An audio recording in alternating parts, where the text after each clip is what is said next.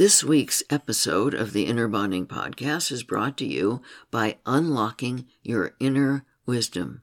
Live your life guided by loving wisdom and your deepest truth.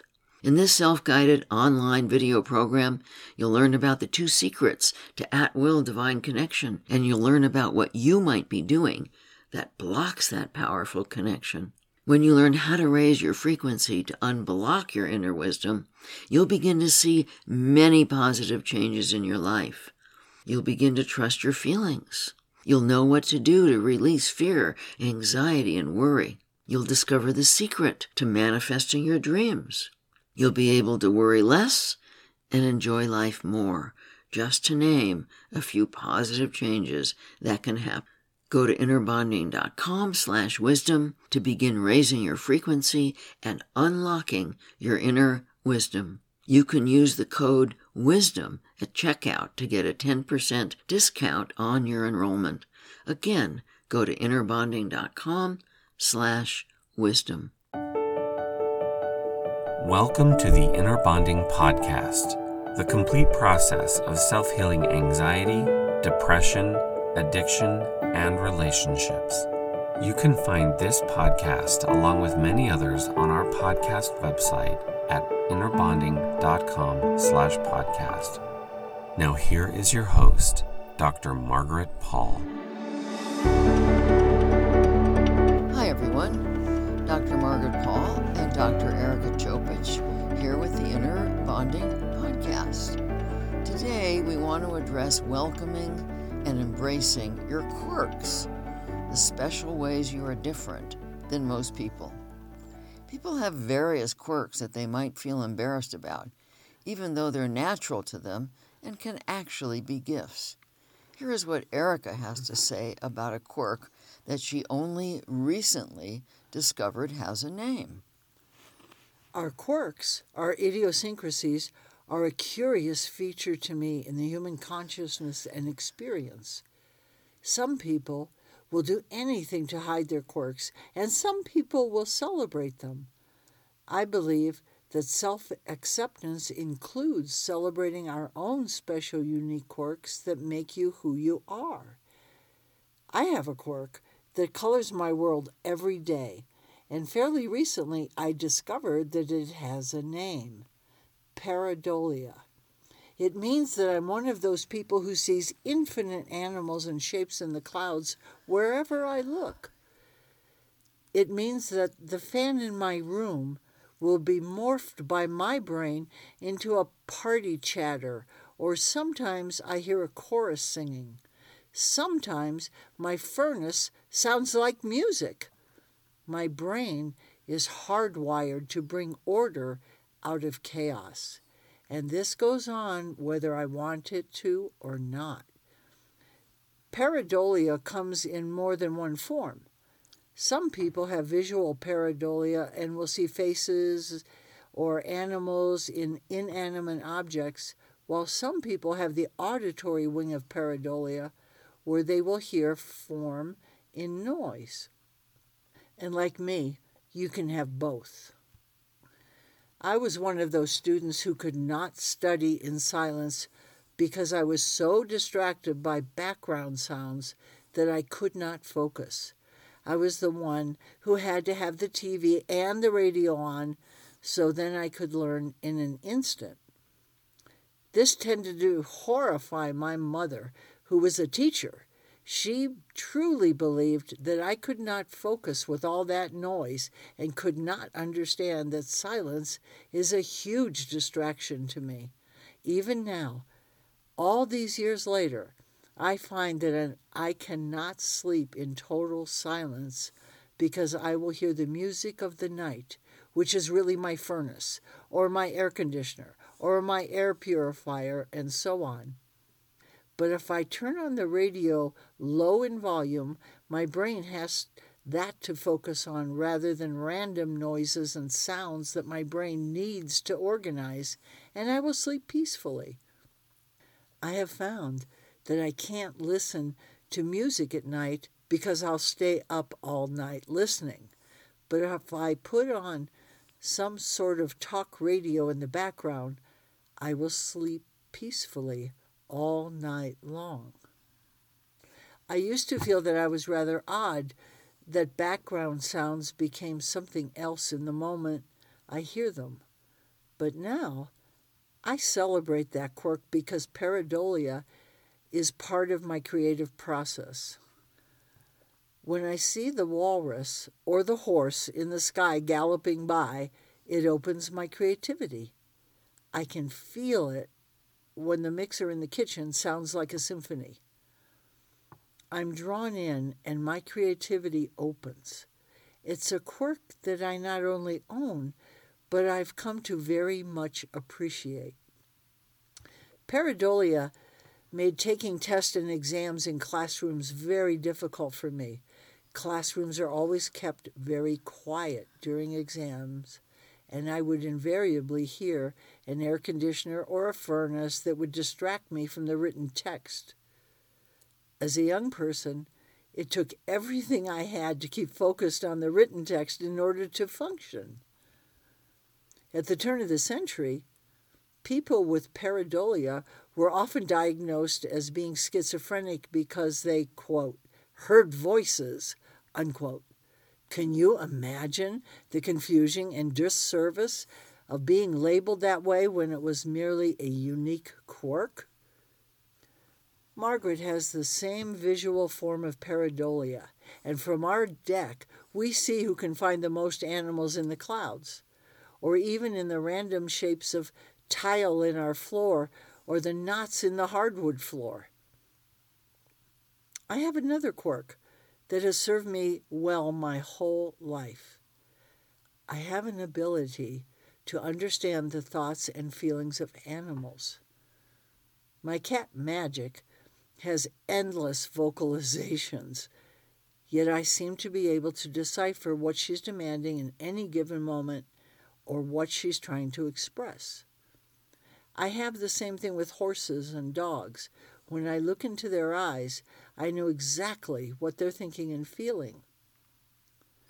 I used to believe that it was a projection of my own feelings onto the animals, and it took me decades to discover that that was not accurate. I actually do know what the animal is thinking and feeling and needing from me at that moment. It is one of my favorite God gifts in my whole lifetime. If you think for just a moment, I'll bet you can think of a quirk or two that you might have. What do you do with your quirk? Do you embrace it and celebrate it and see where it leads you? Or do you try to keep silent and never share that it even exists? My son always had to do his homework while watching TV. I allowed it because he was such a brilliant student, but I couldn't understand it until recently when Erica discovered pareidolia. The other morning, I opened a carton of eggs to make my breakfast. I looked at the beautiful eggs we get from our local organic farmer. The eggs were all different colors: light green, white, dark brown, light brown, and speckled brown. They were also all different sizes. I felt grateful that I got to look at all the different colors and sizes rather than the same size, same color eggs that come in a carton of store eggs. The thought occurred to me: why is sameness so important to people? Why do people want eggs that are all the same size and all the same color? I often hear from my clients, I don't fit in. I'm too different from everyone else. I'm an alien. I'm different and an alien too, I tell them, and I'm proud of it. I don't want to fit in and be like everyone else. I just want to be me. Many of us grew up believing that if we were different, there was something wrong with us. In junior high and high school, all I wanted was to be just like everyone else. I never was, but I got good at faking it so that I could fit in. But as time went on, I found myself very bored with the people I considered, quote, normal. Then I realized I was equating normal with average. Do I really want to strive to be average? No, I was never average at anything. I was the type of kid who worked and worked until I mastered something. When my parents bought me a pogo stick when I was around 10, I practiced and practiced until I could jump that pogo stick forever, hundreds of times, without ever falling off. I did not know one other kid who could do that. And even though I was the shortest kid my age in our neighborhood, I did the same thing with free throws in basketball. I was the best kid on the block in free throws. I did this with everything that interested me. Nothing less than excellence would do. But this meant that I didn't exactly fit in, as few kids I knew were willing to put in that kind of time to achieve excellence. A few years after starting college, which was over 60 years ago, I read a couple of books on what was going on in our country regarding the food industry. That's when I threw all the food out of my little kitchen and started to eat only organic. Again, I didn't fit in. I remember one day when I was in the ceramics lab at UCLA eating yogurt, which is common now, but at that time was considered weird, and people were laughingly calling me a health food nut. I was definitely devoted to health food, but did that mean I was a nut? I accepted the label and started to call myself a health food nut, with pride. It was years before others caught up enough to no longer think there was something weird or nutty about how I ate. And, sadly, many of the people who made fun of me are either dead from cancer, heart disease, or other degenerative illnesses, or are currently ill and limited in what they can do, while I continue to be healthy and vibrant at 83. Now I no longer want to fit in at all. I like being just who I am, different, weird, and alien. As I looked at my beautiful different colored, different size eggs, I felt joy in the differences and joy in my appreciation of my own differences and others' differences.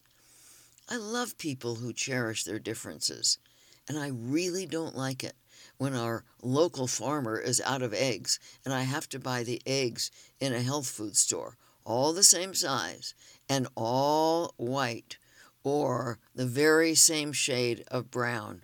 How boring.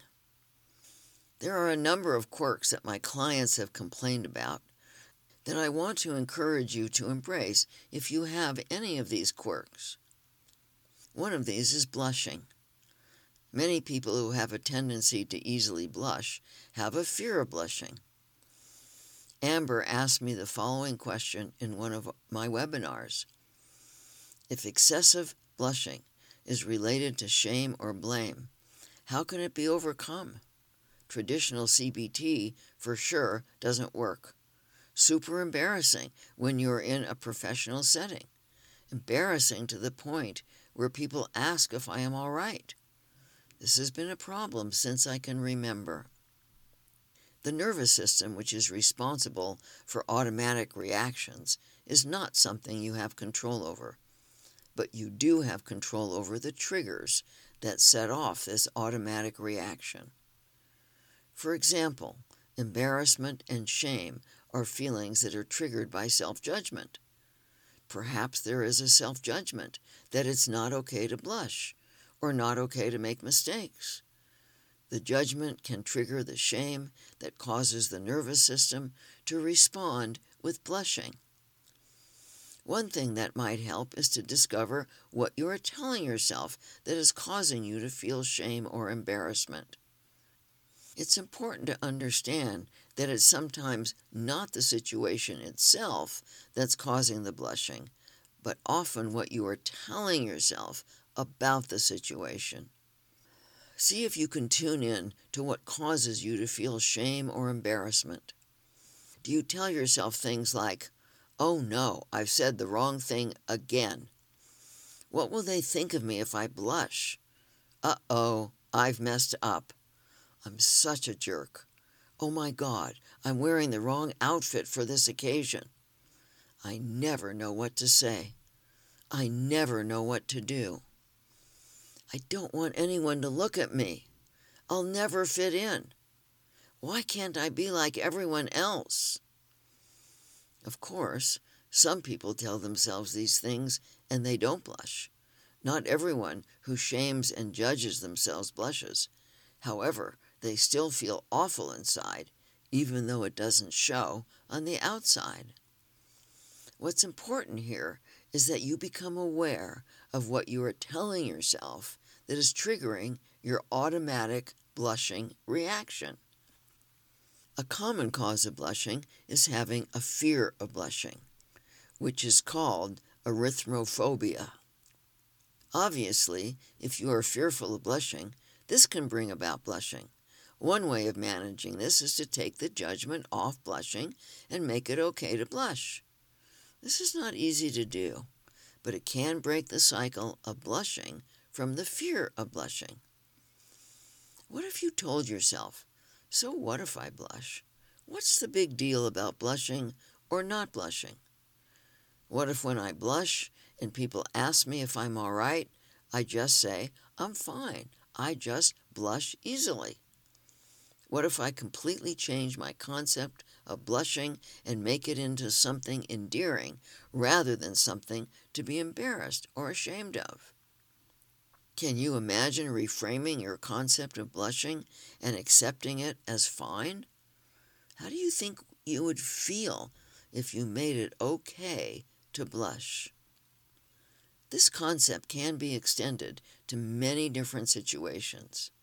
How would your life change if you made it okay to make mistakes, to fail, to be wrong, to make a fool of yourself, to be rejected, or to not know what to say or do in different situations? What if you got yourself off the hook from having to be perfect and made it okay to be human? What if you could laugh at yourself rather than judge yourself when you blushed or messed up? Just think about how much easier life would be if you were accepting of this or other quirks. Why not try an experiment? Why not make it okay for one day to just be yourself and accept however you are? Another quirk, which, like blushing, may be a challenging quirk to embrace, is excessive sweating, also known as hyperhidrosis, and, like blushing, can lead to embarrassment in social situations unless you embrace it and stop judging it. Like blushing, excessive sweating is an automatic response and not something you have control over. But as with blushing, you do have control over the triggers that set off this automatic reaction. What do you tell yourself in social situations that make you feel nervous? How are you not accepting yourself that makes you fearful of others not accepting you? Do you judge how you look, such as your height or weight, or whether you are balding? Do you judge yourself for how you dress, or for what you do for work, or for how much money you have? What would happen with the anxiety that triggers your sweating if you valued you for intrinsic qualities, such as kindness, caring, generosity, honesty, integrity, creativity, empathy, and compassion? If you fully and lovingly embraced who you are and defined your worth by your intrinsic qualities rather than how you look or how you perform, would you be as nervous in social situations? Another important quirk to fully embrace is high sensitivity, which is actually a great gift. But many of us, when we were growing up, frequently heard, "You're too sensitive. Don't be so sensitive. Don't wear your heart on your sleeve." When I heard this over and over, I assumed it meant that there was something wrong with me.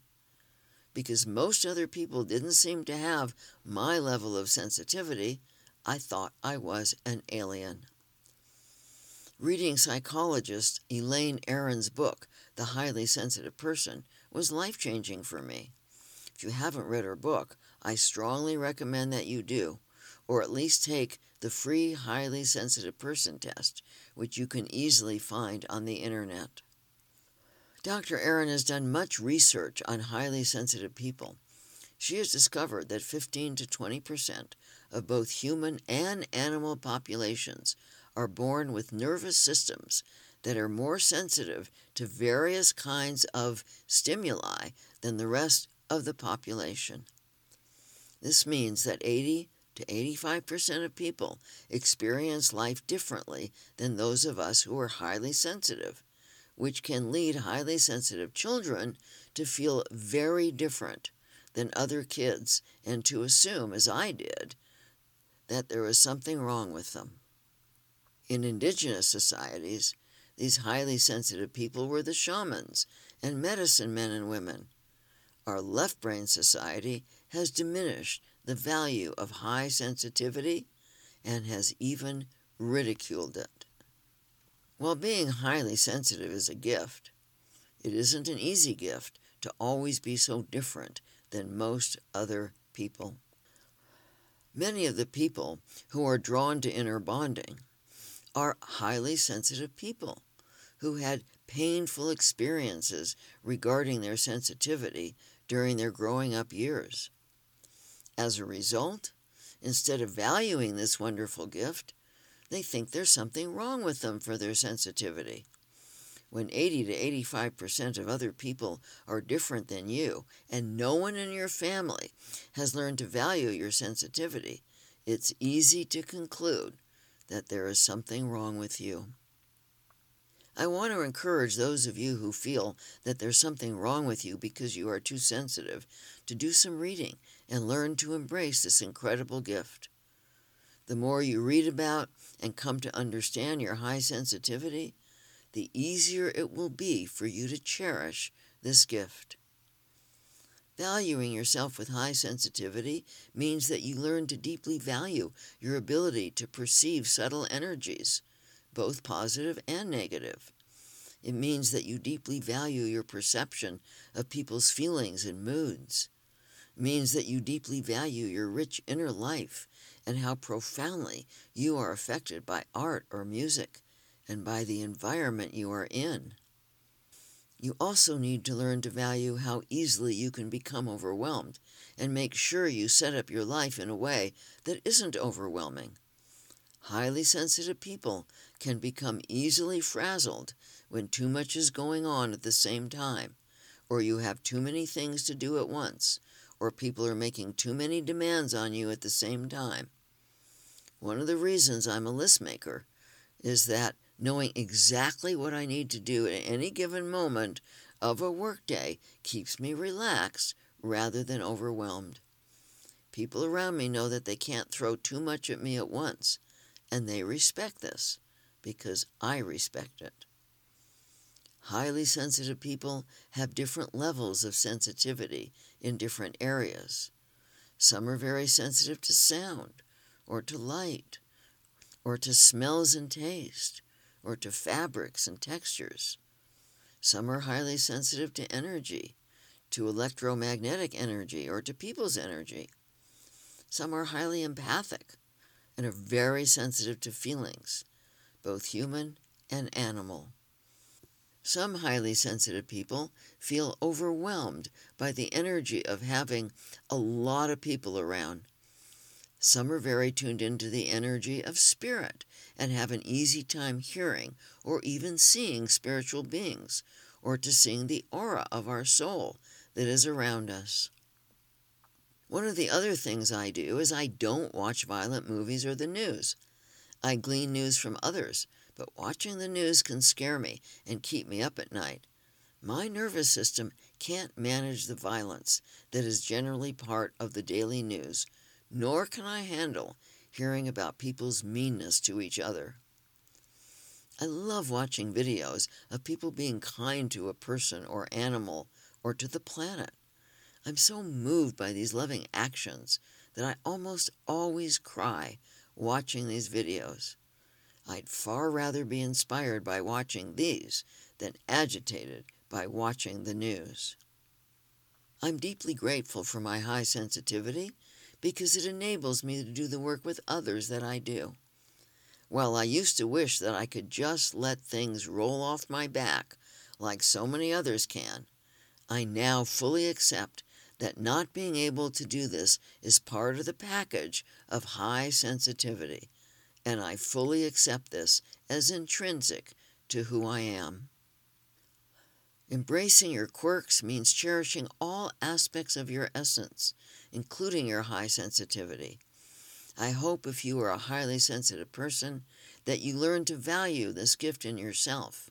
And if you are not a highly sensitive person, I hope you learn to value this quality in others, particularly if you are partnered with a highly sensitive person. I want to share with you some of the great value that I have discovered in having high sensitivity. I was an only child born into parents who both had a very low level of sensitivity. As a result, my level of sensitivity was an enigma to them, and probably a bit scary for them. One of the forms my sensitivity took is being able to deeply feel what others are feeling. When I felt my parents' feelings and asked them about it, they would get very flustered and go into denial about what I was experiencing regarding their feelings. As a result, I learned to mistrust this empathic ability and spent many years of inner work reclaiming it. Now I know that there is no way that I could be doing the work I do if I did not have high sensitivity to people's feelings.